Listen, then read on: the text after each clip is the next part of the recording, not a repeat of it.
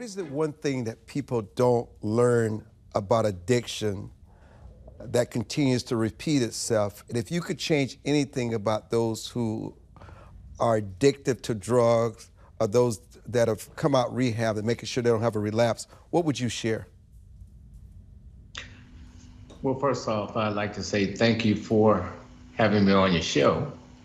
Um, the first thing that I would tell them would be to stay connected with people that are in recovery, um, so that they could have someone that they could talk to, that they can trust, that can help them get through the hard times that they may be going through trying to stay sober.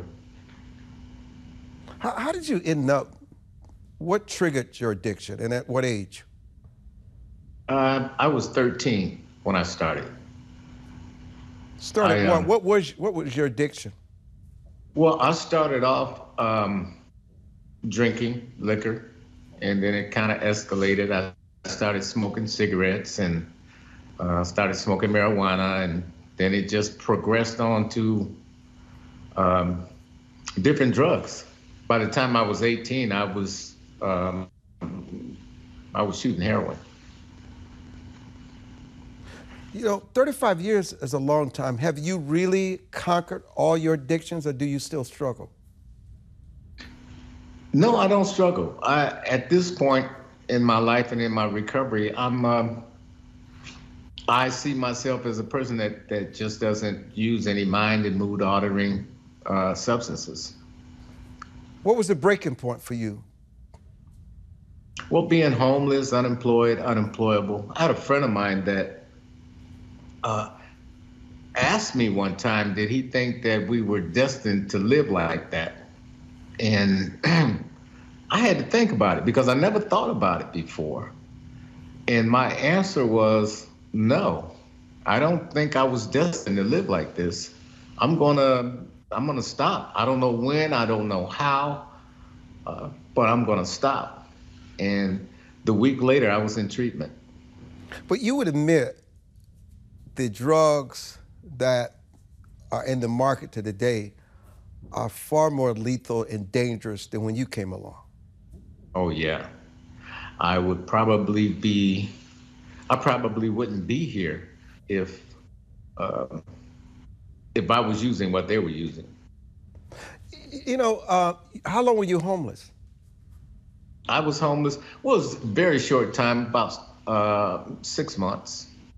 Was the marketplace forgiving once you faced reality and changed your behavior? Were you able to find unemployment, or do you still live with a stigma?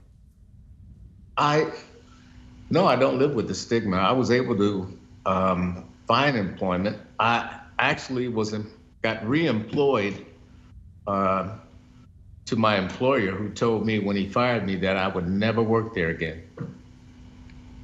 And upon recovery, I just decided one day I'd just go ask and see if they'd give my job back. I mean, all they could say was no. Then I would know I'd never get my job back. But it didn't work out like that. I ended up retiring from that place. What was it in your family background or your environment that led to so many addictions early on in your life? I mean, 13, you were still a kid, man. Yeah, well, I grew up in a pretty violent environment, and I didn't think that I was supposed to. I just needed an outlet. I needed something that would make me feel good. And I got introduced to alcohol, and it made me feel good. Well, where were your parents? My parents were there. My father drank a lot. Mm-hmm. He was pretty violent. So I didn't want to really stay at home, so I just hung out in the streets.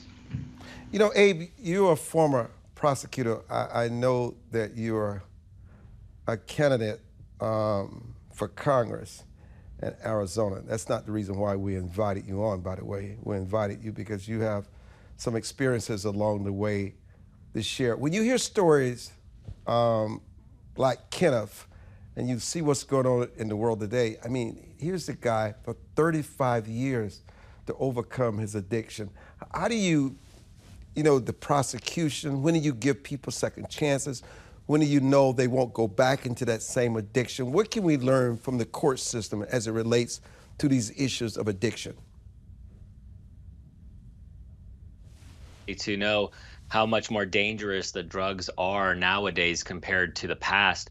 But as a prosecutor, for us at the Maricopa County Attorney's Office while I was there, under Arizona law, we didn't actually jail people for their first time use, second time use, or even their third time use. So, they had to come through the legal system multiple times. And a lot of it requires outside help, family help, and resources from the community, which a lot of times they lack. So it's really it's a multifaceted effort right now. But what I really look at as the drugs that are coming across our border, I think that's the main culprit, because so much of the drugs have gotten cheaper in pricing. When I was a prosecutor, it was heroin. Heroin was really a big thing in the legal system, in the courts. I would constantly see cases come across my desks to prosecute heroin cases.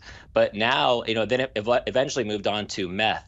And as the price of meth decreased, then you saw fentanyl rise. And it used to be fentanyl was kind of a more sophisticated drug.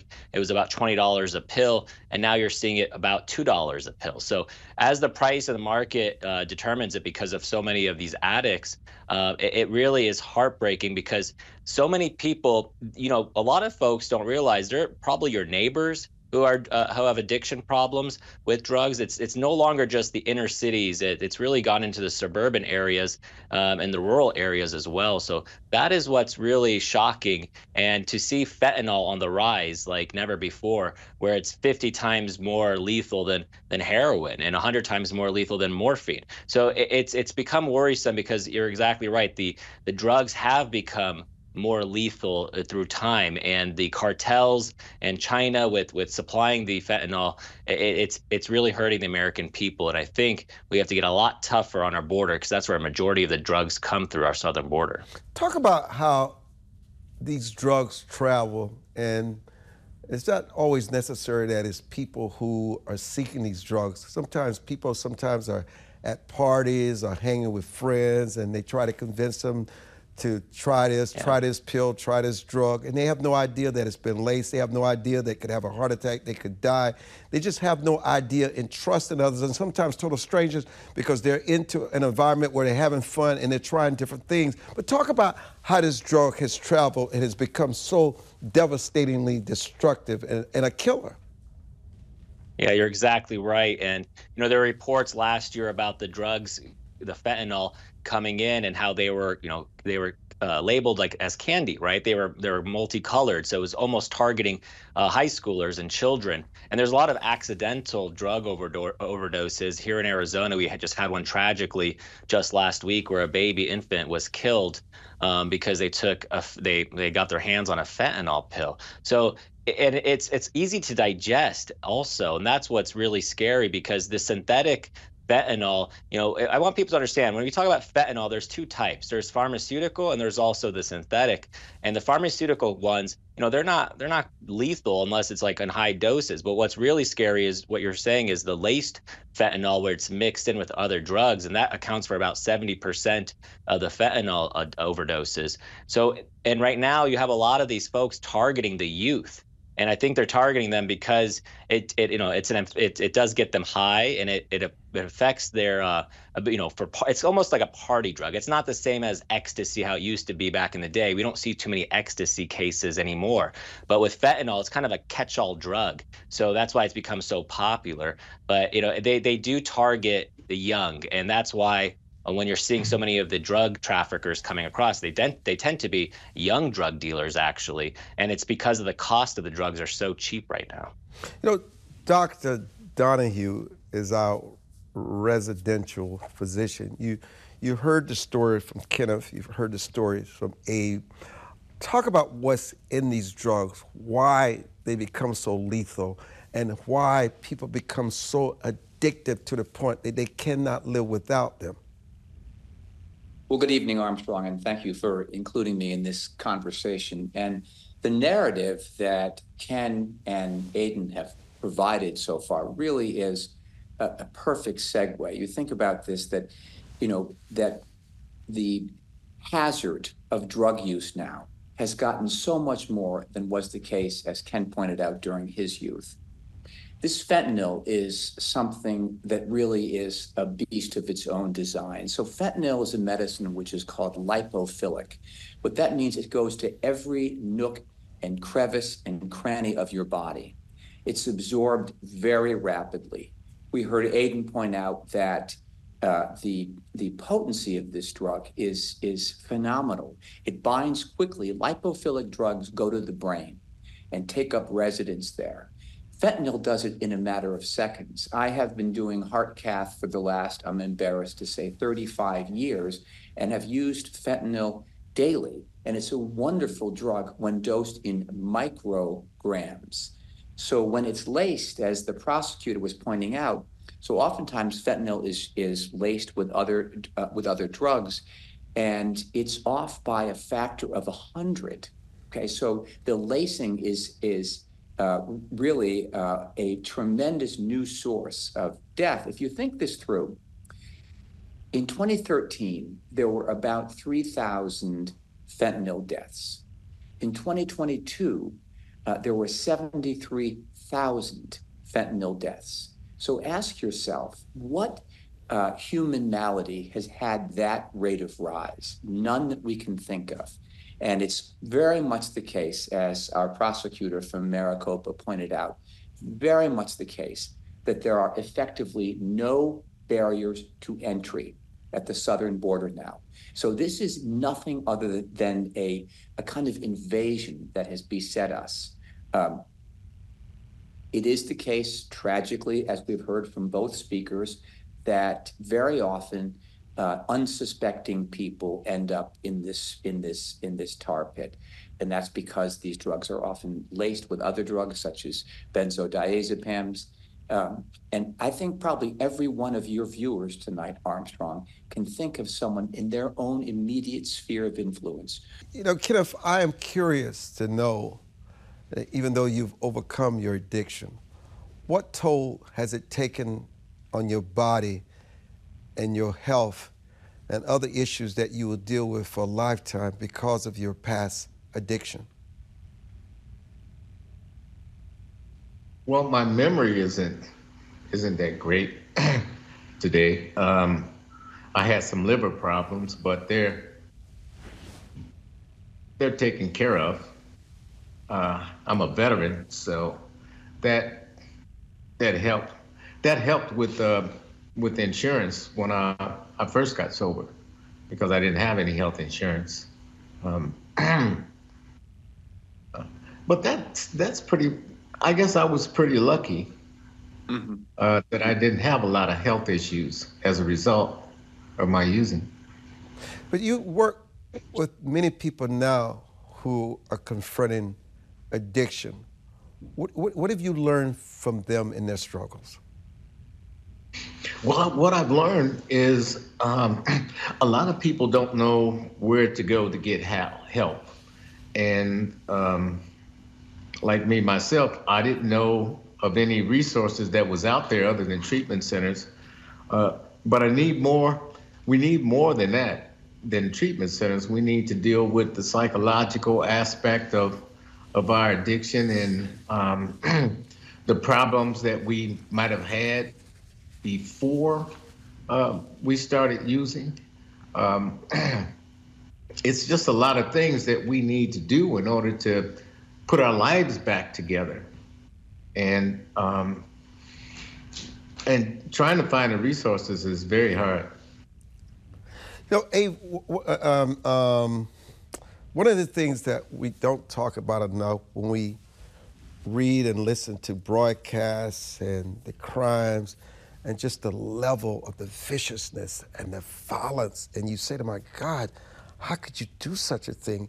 And what sometimes we don't process is how these drugs impact the minds and your ability to discern oftentimes what you're doing, what it turns you into. Sometimes it's, Abe, you become a monster and don't realize it until the drug has worn off and the damage has been done. Yeah, you're exactly right. I would have cases come across my desk, Armstrong, where the most unsuspecting people became addicted to it, sometimes they did, start off with pharmaceuticals and they wanted to catch a high, but it's not always what you think, right? Where I would oftentimes have people who started to get addicted in their 30s, so it's not always the case that you start off young. So when you have that ability for this drug to really damage the body, but it takes a much more of a toll, not only on that person but on the family who has to now spend their time and resources to make sure that their family member is getting treatment, or they have to check on them to make sure they're not dead, because it is really tough once they become addicted. They are always trying to catch that next high, and as a doctor pointed out, these drugs are getting really aggressive in terms of the effects on the mind that they have. But oftentimes people will spend their life savings to catch that high, and that's why they end up homeless, and they will be on the streets, and the drugs that they encounter on the streets are the ones that are most likely to be lethal, the ones that are most likely to have the fentanyl laced with other pills. So it becomes much more dangerous. But that's why I always go back to the root cause. I think when it's heroin, then meth, and then now it's fentanyl. A lot of it, especially with the fentanyl right now, it's coming through our southern border, Armstrong, and to have this border invasion with the drugs that are now going through Arizona, through the rest of the country, really damaging all of these cities, it becomes a big problem. And that's why I'm so shocked that the border situation is what it is, and the federal government doesn't seem to be taking action on it, because the Mexican drug cartels, this is a huge business operation for them. They're profiting off the expense with the lives of Americans, and it's really disheartening to see, and I hope our government takes action on it. Well, let me give you an opportunity to plug the fact that you are running for congressman in Arizona, because I assume this is a big part of your platform. Absolutely. I mean, border security is one of the top issues here in Arizona because we live with the effects of it daily. That's why I'm running for Congress, and I was just endorsed by President Donald Trump on Friday, so I'm greatly honored for that. But, this is where why are you proud that you're endorsed by former President Donald Trump? Please explain that. Well, under his leadership, Armstrong, we saw the world a much safer place.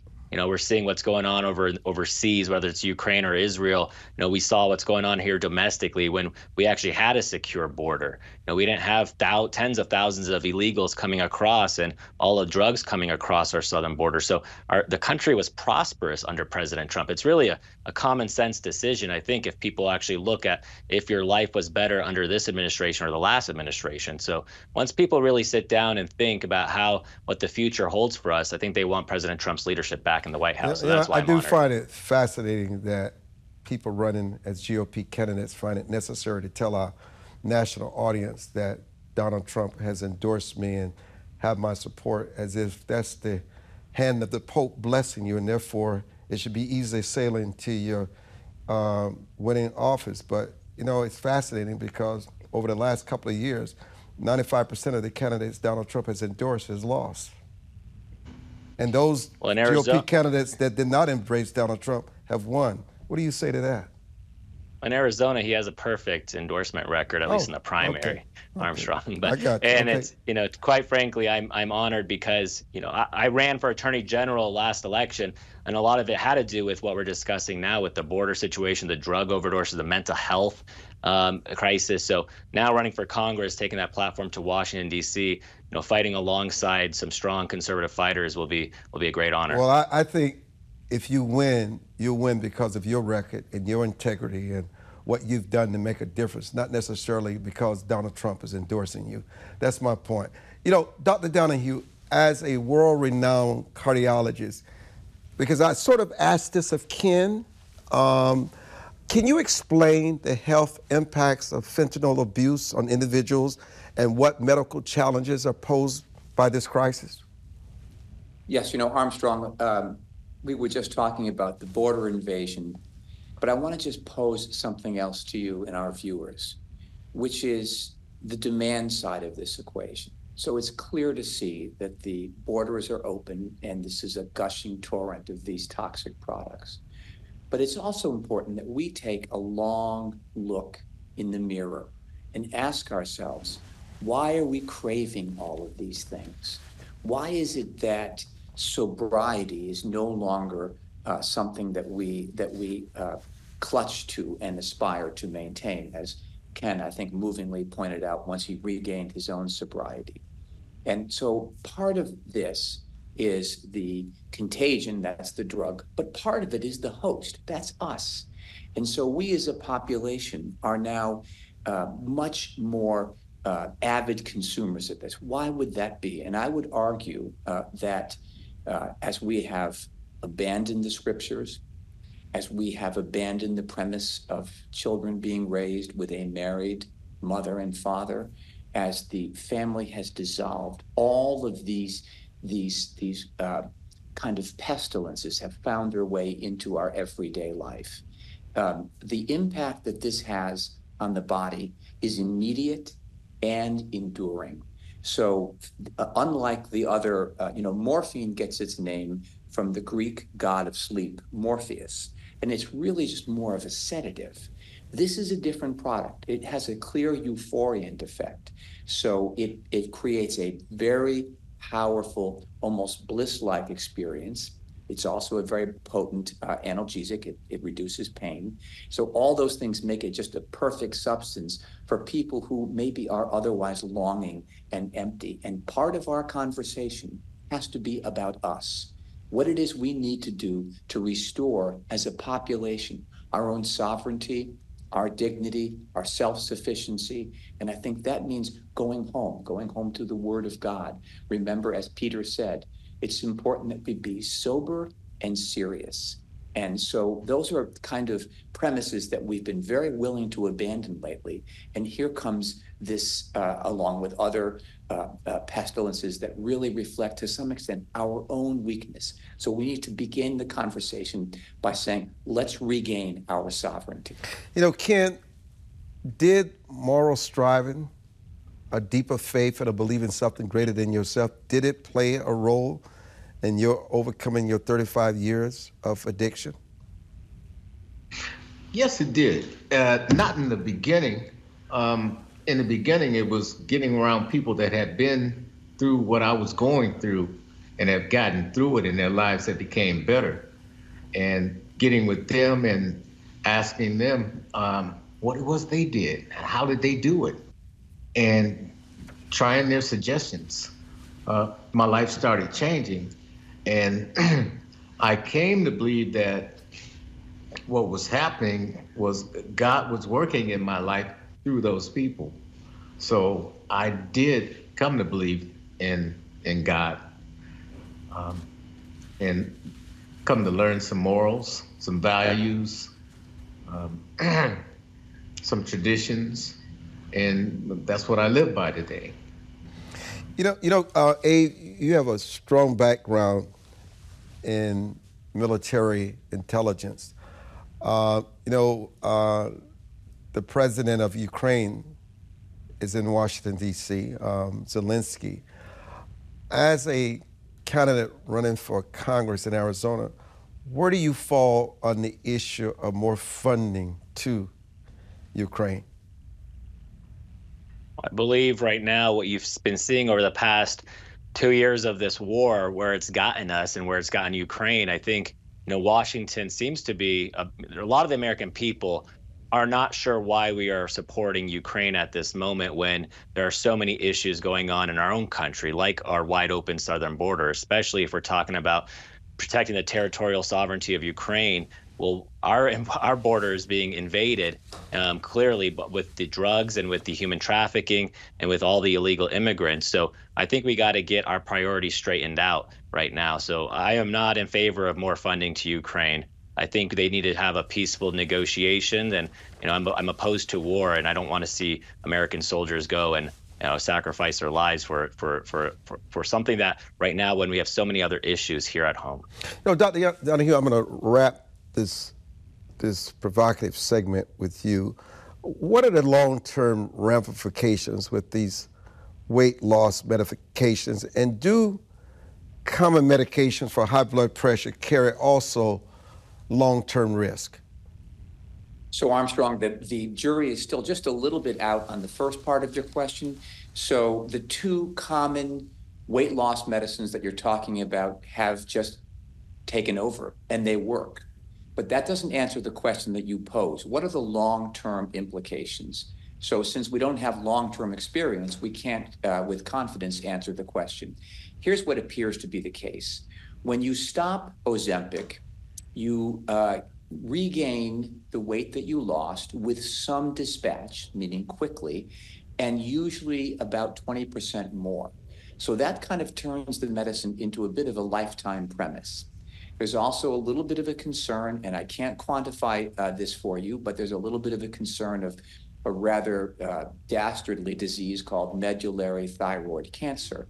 So it's on the one, so it's like everything else. You pose the benefit that you might incur as opposed to the risk that you experience. And so far, we're on the blissful phase of that curve where we're all seeing weight loss, we're seeing true early satiety. So leptin is a hormone that gets manipulated, and you really are satisfied after just a third of what you ate previously. Antihypertensives, on the other hand, are wickedly underutilized. So when rightly chosen, antihypertensive therapy is like water for your desperate thirst. There's nothing but goodness about it when rightly chosen. So most Americans are hypertensive by ideal standards. A recent study, as of 2 weeks ago, pointed out that our goal for treating blood pressure should be in the 110 millimeter mercury range. Everybody now think, what was your last blood pressure? One of the things to think about in not being at goal is dementia. So the brain likes to be left alone. It doesn't like to be thumped and bumped. It wants to be in its own sacred space. Keeping that blood pressure low is a way of maintaining your own cognitive intactness. You know, Dr. Donahue, it's so unusual seeing you dressed like a businessman and not in your physician uniform. I mean, sharp, I might add. But look, Ken, we wish you well. Thank you so much for being so open and sharing your story.